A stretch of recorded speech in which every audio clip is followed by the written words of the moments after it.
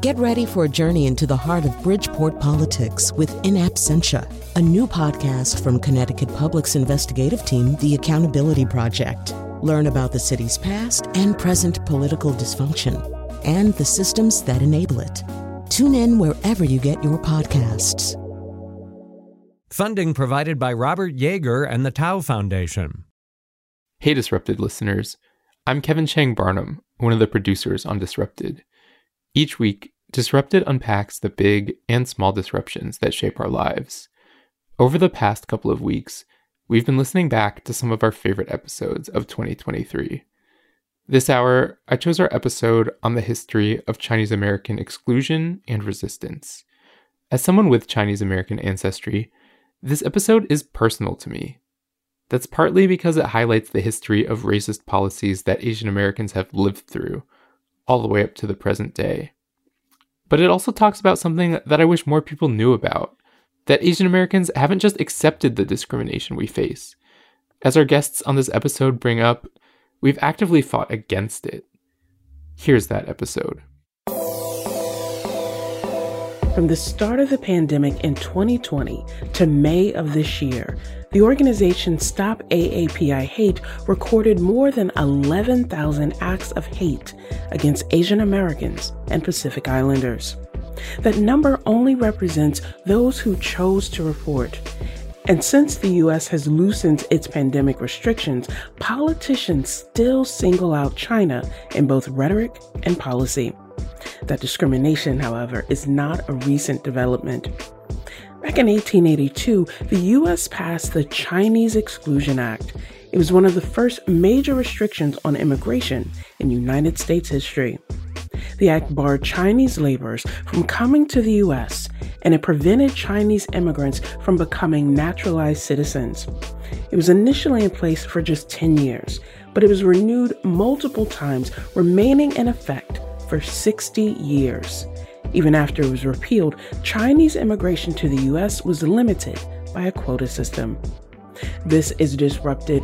I'm Kalila Brown-Dean.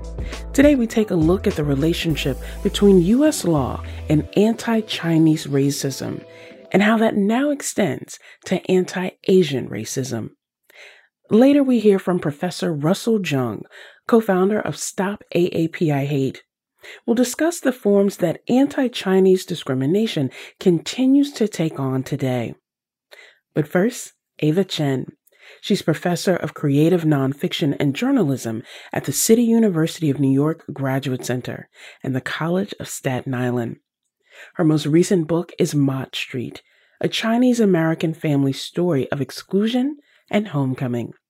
Ava, welcome to Disrupted. It's so great to be here with you.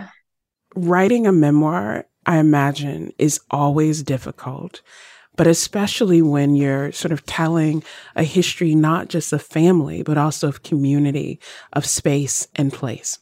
Share with our listeners why telling this story of Mott Street and your family's connection to space was so important.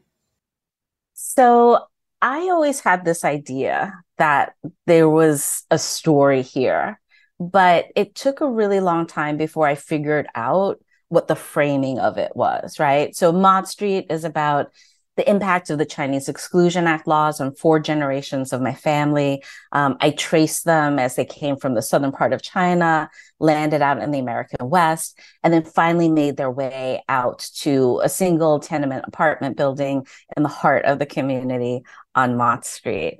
It was only until I figured out that all roads led me to the Chinese Exclusion Act laws, which were the country's first immigration restrictions, and this particular building that meant so much to my family. Both sides of my family lived in the same building as upstairs, downstairs neighbors from each other.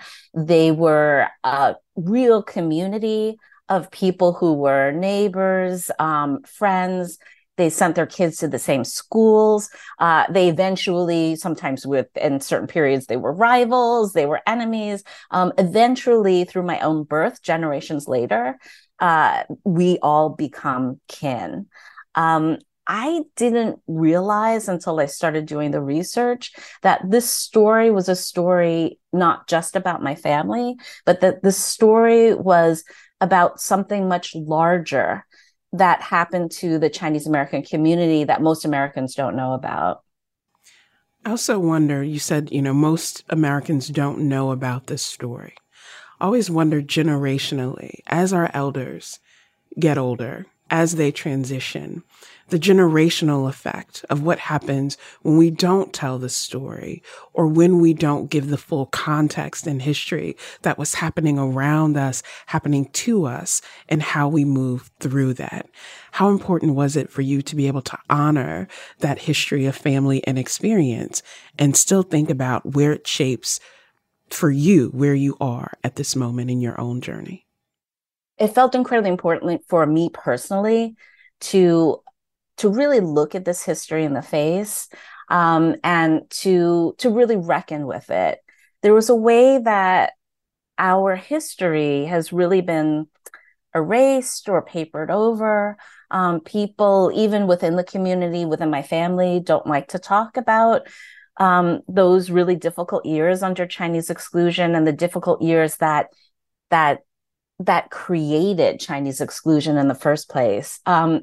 The book and all of this history goes back to a period in time during the era of Reconstruction when the country was asking itself lots of questions, lots of difficult questions, including who is an American and who is not, who is one of us and who is not, right?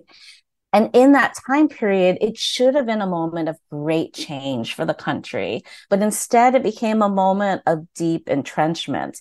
So what we see is politicians from the West Coast who are decidedly anti-Chinese, anti-Asian, working hand in hand with politicians in the South who are intent upon maintaining supremacy. And they work together to create this immigration restriction that was the most it was the most restrictive immigration act that we had, and it lasted for over 60 years. And it had lasting impacts on our community even to today. So, as an example, family members did not want to talk about how people were able to get into the country because the laws were so restrictive that they had to get in under false aliases. And they didn't want to talk about it for many reasons. A deep sense of shame, right? Also practical reasons, because you could, if you spilled the beans, you could get a family member deported, right? So these were secrets that were kept within families, but they were open secrets within people in the community, in the Chinese American community, in Chinatowns across the country. It was it was an open secret, but we didn't like talking about it to outsiders because of the risks. But I felt that it's personally important to talk about because we don't want to see these things happen to others. We don't want these things perpetuated in this country again. I want to get to this act, the Chinese Exclusion Act, which, as you said, was started in 1882 and didn't go away until 1943. The remnants of that persist, the legacies of that exclusion, of having an act that named a particular country of origin as barring its people from being able to come into the United States and really barring them from citizenship in a powerful way that I don't think we talk enough about. Walk us through some of the ways that that act, based on your work, the things that you know from your own family experience, walk us through how that act, naming a community, becomes so central to the experiences of the community. Yeah. So what happens when the laws are that restrictive? People find a way to come in because they're fleeing wars and famine. They want opportunities to feed their families back home, right? And what ends up happening because of these laws, number one, Chinese Americans are not, that first generation, are not allowed to become citizens. So they can't they can't professionalize. They can't become doctors. They can't become lawyers. They can't become judges. They cannot become politicians. They cannot vote out those laws that restricted us in the first place. So people are living in a kind of precarious situation, and they're afraid to rock the boat. Right? They don't have access to equal representation. Right? Politicians won't listen to them because there's no votes that they need to court. Right? So this puts the communities, the Chinese American communities across the country, in a really precarious position. My family members wanted to come over and bring their wives and their children. It was often at the whim and the discretion of an immigration official. And many times women and family members and children were stuck in detention for, upwards of a year. So it was really, really difficult to get, to keep families together. There was a lot of family separation. This lasted for years. My grandfather was 7 years old before he met his father, right? Chinese exclusion was such that it made it difficult for people to come in and out of the country because you never knew if you left the country, if you left the US, if you would be allowed to come back in. So everybody was on this very precarious footing. There were also immigration raids in Chinatown that happened, where it's the toll of these raids really impacted people's day-to-day lives. You don't really ever feel 100% safe. You don't know if you can really set down roots here, and it cast a veil of suspicion over, I would say, all Asian Americans, because what happens after the 1882 Exclusion Act is in place is we get future immigration restrictions against other nationalities that at the time, the powers that be decided they didn't want to let those people in, like folks from Southern Europe or Eastern Europe, right? So it sets the tone for future immigration restrictions going forward against other people. And by 1917 and 1924, all Asians are excluded from coming over into the country, with the small exception of the Philippines. I often talk to my students about the Supreme Court case of U.S. versus Wong Kim Ark and what it meant that a child born on American soil had to have their citizenship questioned at the level of the Supreme Court to determine whether, in fact, citizenship could be passed on. We hear that today in current political debates of members of Congress saying we need to do away with birthright citizenship, not examining that history. Given what you said, is that many of this were open secrets, that it was something that members of your family and your community didn't want to talk about because of that legacy of fear and uncertainty. How then do you tell those stories? Because they aren't stories of others. They are experiences that can be painful. How do you tell the story that brings together the history that is often untold with this is deeply personal, and what if I bring up things that people aren't willing or ready to address? Yeah, it is such a good question. You really hit the nail on the head, because working on this book, one of the greatest challenges was, how do I put this all together? This massive history told as a family saga, but told through the specific lens of different family members who witnessed and experienced and lived through all of these different iterations of exclusion. How do you bring that all together and then have myself, right, as your narrator, interjecting and learning and feeling all of these feelings? There were so many moments where I felt socked in the stomach, where I was in an archive and I was reading, materials that reflected a lot of the discrimination and prejudice of the day. And knowing that my family members were living in that era, in those towns, were subject to raids and pogroms, pushing out of Chinese people in their communities as they were living for many years. And then the decisions about where do they go, right? So all of these things were really important to me, as well as like bringing it up to today, right? What does this mean for us as Americans today, right? How do we reckon, with this history that is so intertwined with the histories of other people of color in this country, right? But one of the things that really gave me a lot of hope when I was working on the book was I saw the ways that family members came together. They built coalitions with other folks in other communities, the Jewish diaspora, the African American diaspora, up in Harlem, ministers, Irish ministers who came out all together. They came out against exclusion. They spoke out against it. And those were moments that that's also a hidden history that people don't talk about, right? And how important was that happened then?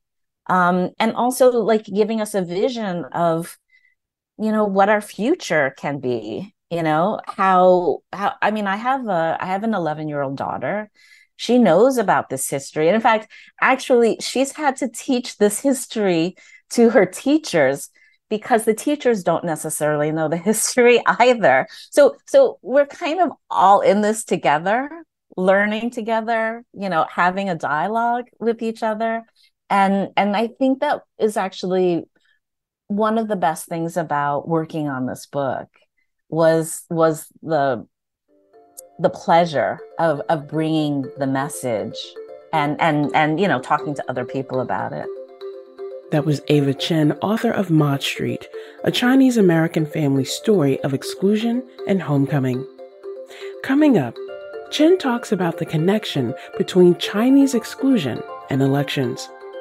And later, Russell Jung talks about discriminatory land laws in the past and now in the present. This is Disrupted.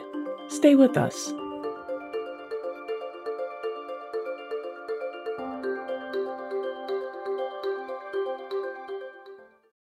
Support for this podcast comes from Hartford Healthcare. Elevating Health is funded by Hartford Healthcare. Loneliness can be a significant health risk to people of all ages. Dr. Laura Saunders, a psychologist from Hartford Healthcare's Institute of Living, talks about social isolation and why we need to connect in person. Loneliness actually is a pretty significant health risk for people that struggle with social isolation. It affects their blood pressure, it affects their immune system, it affects your willingness to get up and get out, and can cause some not just emotional issues, but health problems as well. You're not alone. Dr. Saunders explains how important it is for us to look to others and get out of our comfort zone. I like to talk about social isolation as not just that individual's problem, but it's a community problem or it's a family problem. We need to connect with others. We can take space at times as well, but we need to step out of our comfort zone and do things to connect with other people. It's life-saving. For more information, go to ctpublic.org/elevatinghealth. Welcome back to Disrupted. I'm Kalila Brown-Dean. This hour, we're talking about U.S. policies that discriminate against Chinese Americans. We now continue our conversation with Ava Chen, author of Mott Street, a Chinese American family story of exclusion and homecoming. Ask Ava what writing the book taught her about herself. The first thing was it brought me closer to my family, both sides of my family, including the side of the family that I was estranged from since childhood, right? I only knew my dad's side of my family once I became an adult and sought them out. But it was through knowing them and asking questions and learning their stories that I realized that there was this larger story, not just the story of our family, but stories of other families as they had to navigate this discriminatory legislation from the 19th century. And to be able to talk to my daughter about this, for her to understand the legacy of what it means to be Chinese in America, right? The difficulties of that, but also, the ways in which people gathered strength from community and being together. That really helped me a lot, particularly because, I was writing most of the book down in Chinatown under the pandemic. And I saw the ways in which Chinatown was impacted, New York's Chinatown was impacted by the pandemic, folks being afraid to come down here. It was in the wake of the last president's anti-Chinese rhetoric. I knew people who were attacked, right? I was fearful for them. I was fearful for all of us. But the fact that my family in the 19th century were able to overcome these great obstacles, many of them similar to what we were seeing today, really gave me a lot of hope that, we can persevere, right? But what's necessary is that we talk about these things and we don't brush them under the rug, because it's too easy to. Because what happens, one of the things I noticed when doing the research for the book, is that these iterations of exclusion, the wanting to tighten the Exclusion Act, wanting to perpetuate it, it was only supposed to last 10 years, but they kept renewing it every 10 years until they made it permanent. These iterations of exclusion came up during election years, both the presidential election years as well as the midterms. So there's a way in which it's really easy for our politicians to, bang the drum of exclusion, not just against Chinese people, but against others, because it's easy for them. There's like a knee-jerk reaction that certain constituents have when they hear these things, right? But we need to do the right thing. So part of that is education and is learning and talking about our history. We are heading into another presidential election year, right? And I think about how ugly things were in 2020, not just because of the election, but in general, and how many Asian American communities weren't just overlooked, but really actively silenced as people were talking about threats and challenges. As we head into that election cycle, thinking about the history of resistance, the history of community for Chinese communities, Chinese American communities, what do we take into this next season so that we say, look, we recognize what happened before. We cannot be complicit in allowing it to happen again. I have great trepidation, and we're already entering it. It's happening, right? And as we get closer and closer to it, we have to look at the rhetoric and the language that our politicians are using and think about why they're using such rhetoric. And I think that what's really important too is that I think it's easy for, Chinese Americans, Asian Americans, anybody within a particular community to just think about their community, right? But it's really important to think about what are the ways in which we are interconnected, right? How did, in this country, it's like really anywhere, but particularly in America, I feel like what happens to you impacts me, and what happens to me impacts you too, right? And I think it's just too easy for politicians to kind of use these wedges, easy knee-jerk wedges, to keep communities apart. I think the more dialogue we have with each other, the more we're able to understand our moments of commonality. In this country, obviously, we recognize the differences, but also we look at the ways in which we're interconnected. I think that's key. Thinking about the interconnected nature, right? Our fates are inextricably linked. I'm curious, have you been surprised by the reaction to your book? the overwhelming reaction to it of touching people in many different spaces, many different communities who resonate with different pieces of your book. How have you reacted to the reaction? Well, that really is one of the best parts. Folks who knew my family come up to me sometimes after an event and they say, "Oh, thank you for making me feel seen," right? For showing our stories, showing them to light. One of the things my I had a grandfather who wanted to tell these stories. I very much felt like I was picking up his mantle and trying to complete his work because he ran out of time, right? He actually passed away long before I was connected to my Chin side of the family. And one of the things he really wanted was for people, when they read the book, to say, "Oh, that happened to their family. That happened to our family too." Right. So part of the work of the book really was to try to elevate our Asian American stories and put them in their proper space in the larger American context. Right. But then what was so great was that I also got folks, from various walks of life, right? Who, families immigrated over from the Dominican Republic or, wherever, or who had roots in the American South, who said, "I read your book and I was in tears." So I think part of it really was I was trying to tell the larger story of these immigration restrictions, of this, discriminatory legislation that happened way back when, and show how it impacted people on the ground through the very personal lens of my family members.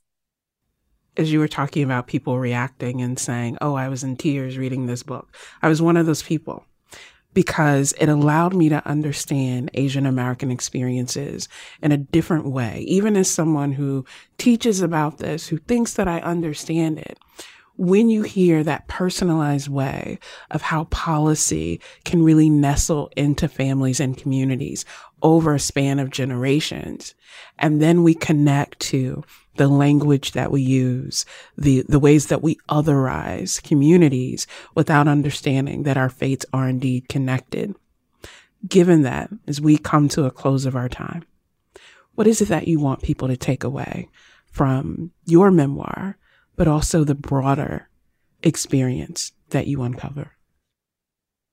I think I really want people to reflect upon the ways in which decisions that were made all the way back in the 19th century, when our very young country was asking itself really important questions, and the ways in which, unfortunately, our politicians failed so many of us in the era of Reconstruction, right?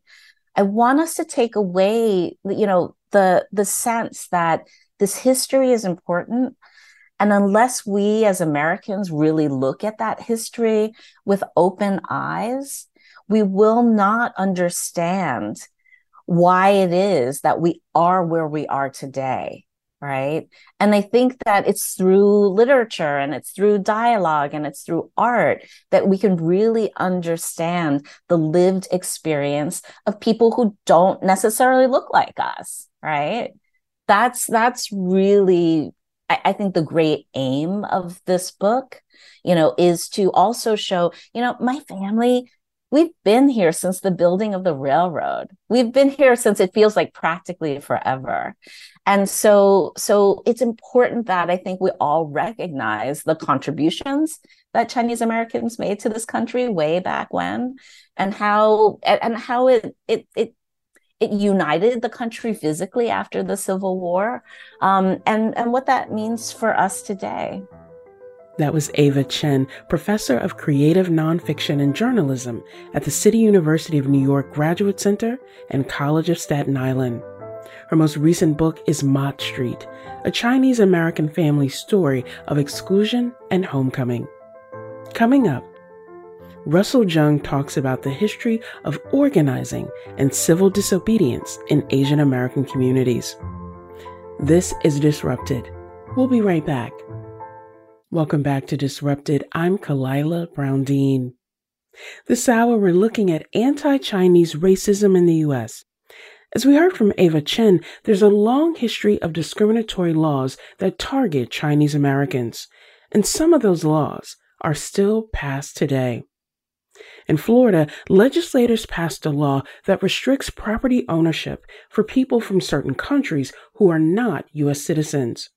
The law singles out China in particular, and it bans people who live in China but aren't U.S. citizens or permanent residents from purchasing property. Here to talk more about recent anti-Asian discrimination is Russell Jung. He's professor of Asian American Studies at San Francisco State University and co-founder of Stop AAPI Hate.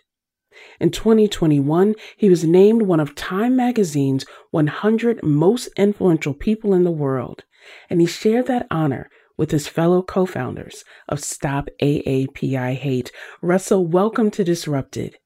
I'm glad to be here, Claudia. So congratulations on being named one of the 100 most influential.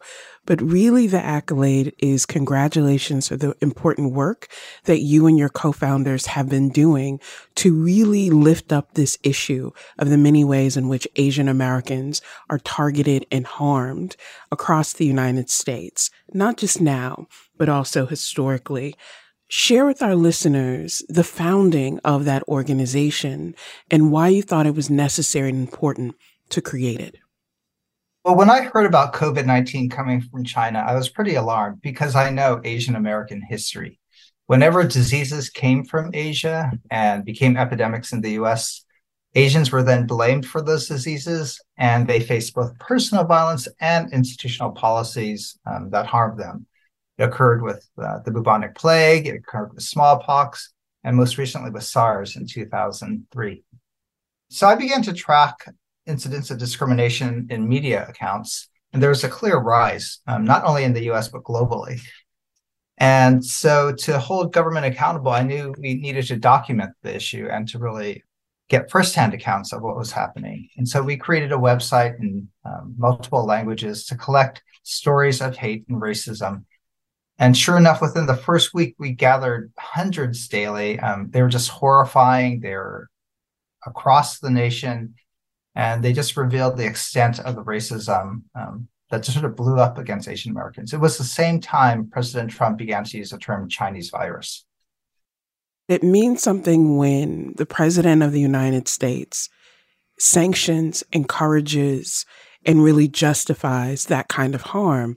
And the many ways that I remember, Asian Americans were somewhat silenced because media wasn't talking about it in the comprehensive way that you and others were able to collect these experiences and show that this is not a one-off episodic occurrence. This is happening across the United States in damaging ways. Is there a particular story or experience that stands out to you that makes you say, this is why we need to focus on this in a holistic way and not just a single experience of a particular person? We knew it wasn't just a case of a few individual prejudiced people, that the racism was widespread, that it was institutionalized, that it came from the top, like you said. And when leaders make comments and actually intentionally use terms like Chinese virus, that, like as you said, legitimated racism from the general public. The term Chinese virus really did two things. It racialized the virus. It took a biological virus and made it Chinese, and then it stigmatized the people. So that association that the virus is Chinese, that Chinese people have the virus, really became part of people's implicit bias. It became their schema for COVID-19. And so when people came across Asians, they were triggered. They were already fearful of COVID, but then that association led to a fight or flight response. They were attacking us or they were actively shunning us. So it wasn't just a case of a few individuals. It was a clear sort of purposeful targeting of a community to outgroup them, to blame them and scapegoat them, maybe to mask the government's inability to handle the pandemic. And that scapegoating then just led to widespread violence. One of the cases, well, we've had thousands of cases, clearly the killings of our elderly, the Atlanta shootings, but I just remember people taking the time to stalk an elderly couple pushing a baby cart. And who attacks babies and elders, right? I remember we saw so many cases of people spitting on Asians. My own wife got coughed on, that we actually made it a special checkoff category so that people could easily report someone spat on me and told me to go back to effing China. So it clearly was fear-driven. It was clearly part already of America's racial subconscious that was just resurrected easily by politicians. It clearly was exacerbated by the president's comments. What I'm also struck by, Russell, is this organization, this effort is called Stop AAPI Hate. Because one of the things that we know historically as well is this tendency in the United States to lump groups together, to not recognize the intra-group differences and how the broad-based targeting and violence toward a group as a whole then masks those differences, but also invokes this fear that you're hearing from the highest office that this is a virus that was produced in China, or that is something that is endemic in this way to a particular community. And it doesn't recognize how people are misidentified, are targeted in ways that are really detrimental to the sense of safety for all Asian Americans. Why is it important for us to think about that in that sort of umbrella pan-ethnic way to say, regardless of country of origin, regardless of family experience, this targeting, this institutionalized targeting that we've seen historically really undermines the sense of security and, in some sense, citizenship for Asian Americans? Yeah, you're right. This targeting, not just of Chinese, but Asians overall, is again part of the historical pattern where the West really can't distinguish between countries in the East, where the West conflates individuals from a nation with the government of that nation so that every Chinese citizen is seen to be an agent of the Communist Party. It was a clear case of racial profiling, and it has been. Even though people blame COVID-19, over half of the respondents to Stop AAPI Hate are non-Chinese. So they're mostly East Asians who look similar to Chinese, Koreans, Vietnamese. But a Latino was attacked in LA and told to go back to China. An indigenous person in Vancouver was attacked and told to go back to China. So it's if you simply look Asian, then you could be attacked. And that's why I call this period one of collective racial trauma. It's collective because 1 out of 5 of us have experienced this type of racism. That's 5 million cases of hate. It's racial because, again, it's simply by the way we look that people are attacking us. And these cases, even if it's just harassment and not a hate crime, cases of harassment, cases getting spat upon, cases of getting your place vandalized, they're all traumatizing. And so a high percentage of the Asian American community show signs of trauma, long-term symptoms of anger, of anxiety, of hypervigilance. And so there's been over 50 peer-reviewed journal reports now, research that demonstrates the impact of racism on the Asian American community and our mental health. I'm thinking here, Russell, about the case of Vincent Chin. I teach a class on ethnic politics. And I talked to my students about this case of Vincent Chin, young man in Detroit who was beaten to death because 2 auto workers blamed him and quote unquote people like him for layoffs in the auto industry. And the ways in which that helped us to see that this is really a deep-seated sense of anger and hate that can manifest across communities and put everyone at risk. There are other institutional policy-based ways in which Asian Americans become targeted or harmed by this. And so I want to direct our listeners, you wrote an opinion piece for USA Today earlier this year, and this is one of the pieces that really stood out. The real threat to America is not international competition, but our own racism and history of scapegoating. You're talking in that piece about restrictive property ownership policies that are really part of that endemic historical piece of how we control. How does that shape where we are today and the need to see the ways in which Asian Americans, Chinese Americans are being targeted and really scapegoated for this other so-called fear that people have? In the past, based on the Constitution and immigration acts, Asians were designated aliens ineligible for citizenship. We were officially categorized as not being able to naturalize too foreign to become American. And then laws were passed focusing on aliens ineligible for citizenship. So Chinese, Japanese, Indians couldn't become citizens. And then later alien land laws prohibited us from buying property. So they used the category as aliens ineligible for citizenship as a means to group people and to prohibit them from owning land, from being able to go to a school, and then maybe barring them from future immigration. So officially designated as aliens, Asians are now seen as perpetual foreigners. We're sort of stereotyped as opposite the West, inassimilable. In the past, we were seen as heathen, pagans. And so that foreigner racialization, that Asians don't belong here, that we can't fit in, that we're too dangerous and threatening, that we're actually invasive, like invasive plants. Those stereotypes continue today and still undergird a lot of structural policies about who could get deported, about who can be detained without due process, and now increasingly, again, who could buy land. And history is repeating itself. And across the United States, there are institutional official sanction to target certain populations, broadly aliens, to discriminate against them and to harm them. I wonder, Russell, as someone who, I believe, fifth generation in the United States, has seen the experiences of elders in your family, in your community.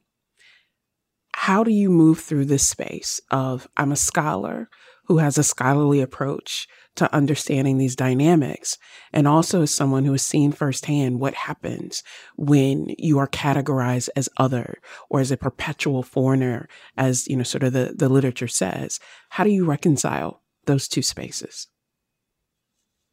I don't reconcile those two spaces in both sites as an academic and just as an American citizen who's fifth generation.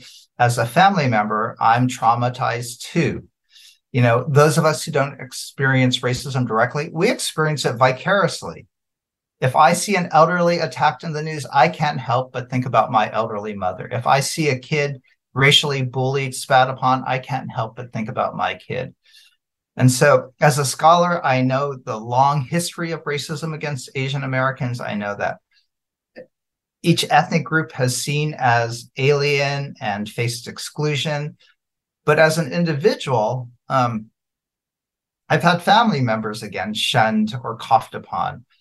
I have friends who've been attacked and are now fearful of standing on subway platforms or walking in certain neighborhoods. So currently, 1 out of 2 Asian Americans feel unsafe because of their race, right? That shouldn't be the norm, that half of our community is unsafe in the nation that they're born in, at the nation where they pay taxes, the nation where they work and serve.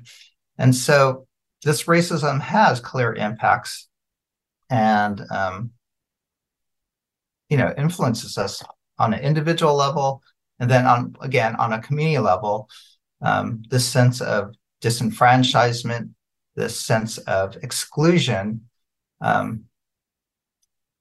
Asian Americans surveys show are the racial group who feel the least belonging and acceptance in the US. And it's because of this racism. Again, we're the racial group pretty similar to the levels of African Americans and Latinx communities who feel a lack of belonging as compared to whites, of course. It also, I think, Russell, is important to point out that often there's also a misperception that Asian Americans just sort of suffer in silence, that they haven't fought back, that they haven't resisted and affirmed their place in community. And it couldn't be further from the truth, not just the creation of Stop AAPI Hate, but a longer tradition of communities organizing and saying, this is not right and we won't accept it. Share with us a little bit about that tradition as well, of communities organizing in resistance and really an affirmation of their standing as well. Well, because I know Asian American history, I know that we've long faced racism, but I also know that we have a history of resistance, a history of community organizing to challenge what's unfair, to seek justice, not just for our own community, but for all. So during the Chinese Exclusion Act in 1882, Chinese filed tens of thousands of lawsuits against the legality of making them hold alien registration cards. When over 100,000 Chinese didn't carry the alien card like they were supposed to, they engaged in mass civil disobedience. When Japanese, again, faced incarceration during World War II, there were lawsuits. They fought for reparations and won. And when South Asians, Muslims, Arab Americans faced detention and deportation after 9/11, they too organized. And now you see a lot of South Asians being elected. So we've long had a history of resistance. And you spoke about Vincent Chin and his killing in the 1980s and how a Pan-Asian movement started from that. So we learned from the experience of those who fought for justice for Vincent Chin. We've gained from the expertise of those who fought against Islamophobia after 9/11. And so those are the leaders of the movement today, drawing from their organizing experience, drawing from their knowledge of how we have to fight institutionalized racism.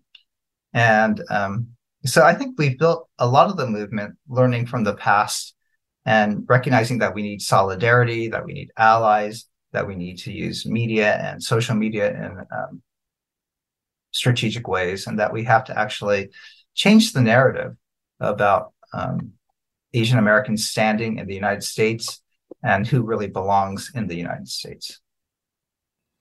What is one thing that you would say to our listeners, or people who are hearing this conversation and thinking, what can I do in this space? How can people stand up to affirm, yes, this history exists, and if we don't pay attention to it, it will continue? What's a takeaway action that you would give to our listeners? So I'll give you two takeaway actions. And again, they're both political actions. Most people agree that the best way to combat racism is to educate our community, especially our young people. And so we need things like Asian American studies at the K through 12 level. We need African American studies at the K through 12 level so that people could understand how racism has impacted us, how our students need to develop racial empathy, critical thinking, cultural competency. So there's been a huge movement among the Asian American community to legislate and to get curriculum standards to include Asian American history, Asian American literature. And so I think, Connecticut has a great piece of legislation to require that. And I think parents and students and community members could really stand up to make sure that our education really addresses the root issues and foundational issues that we're dealing with. I just heard a great quote where it says, the history we're taught doesn't show us how we got to the place where we're at. And I thought that's so true. You get the standard history about America's founding, but you don't understand, why is there so much racism? Why is there climate injustices? Why is there so much gun violence? And so the critical issues that our communities are facing aren't really understood by our young people. And I think we need to teach that. Yeah. Secondly, again, there's just been a surge of alien land laws being proposed at the state level and federal level, and they're going to have clear discriminatory impact. And I think we need to challenge those too. So our community as voters need to use their enfranchisement and challenge politicians who use xenophobia and racism to mobilize their base. Thank you for all that you're doing to remind us of that history, but also to remind us of what we can do to really impact the future. Russell Jung is professor of Asian American Studies at San Francisco State University and a co-founder of Stop AAPI Hate. Thank you so much for joining us. Thanks for having me. Disrupted is produced by Kevin Chang Barnum, Wayne Edwards, Meg Dalton, and Katie Tolarski. You can listen to all the previous episodes of Disrupted by finding us wherever you get your podcast. I'm Kalila Brown-Dean. Thanks for listening.